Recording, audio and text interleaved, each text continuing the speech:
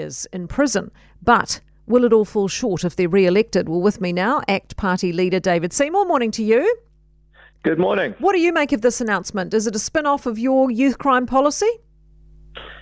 Yeah, it's also a massive hit to the credibility of Labor. I would have said that's difficult to lose.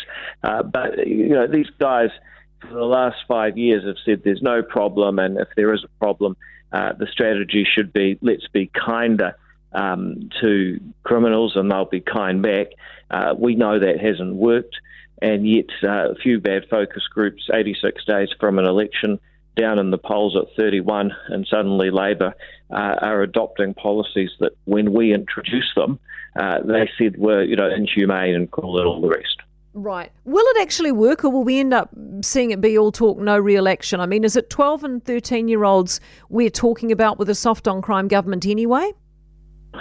Well, unfortunately, we know from the stories of ram raids that there have been some very young kids, and it is actually heartbreaking. But what is necessary, and we've been saying this for a couple of years now, is that there is an escalation pathway. These kids have been escalating their offending. Unfortunately, the state needs to be able to escalate its consequences. So at the top end, you need to be able to say, look, there will be a secure facility with, you won't have your phone, you won't have much fun, there won't even be KFC. And the only way to get out will be to reflect, learn, and actually be a better person. So there needs to be those facilities. If you have that, then you can get them to follow other sanctions. Like you can say, look, here's an instant practical penalty. This weekend you're going to be cleaning graffiti to avoid going to court. Here's an ankle bracelet. You have a curfew. If we find you at the site of another ram raid, you'll go away. So you have to be able to have those higher end consequences. Otherwise, they're not going to listen to police. They're not going to follow any other sanction. They just keep offending because they know they can't be touched. Yeah, they know they can get away with it. This 10 years max in prison, you reckon the whole sentence will ever actually be implemented? Well, no, it won't. And that particular policy is just a joke. A ram raid is a burglary at the very least, and likely a robbery. So the idea that you need a new crime is completely wrong. What's more, the penalty for a robbery is 10 years. An aggravated robbery is 14 years. So putting a new crime of a ram raid at 10 years just shows that I don't think they've even read the Crimes Act or the Sentencing Act.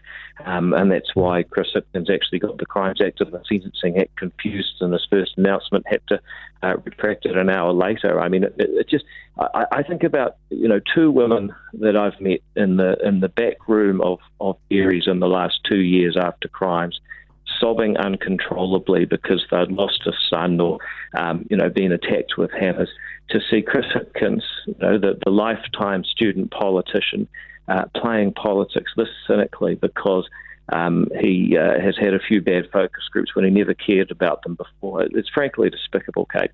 Yeah, I know what you're saying. It's got a bad vibe to it for sure. David Seymour, thank you very much for being with us. David Seymour, ACT Party leader. I just wonder whether it's swaying anybody here. I think he's right, and I said the same thing earlier. I just don't know that they should have abandoned their core values in terms of they want to be supportive of young people and try and rehabilitate them, not throw them all into the system. And yet now they're sort of abandoning all that and going, oh yeah, no, we'll throw them into the system. Do you know what I'm saying? I just don't know whether this vote buying thing is actually going to have much sway in terms of swing voters. For more from Early Edition with Kate Hawkesby, listen live to News Talk ZB from 5 a.m. weekdays or follow the podcast on iHeartRadio.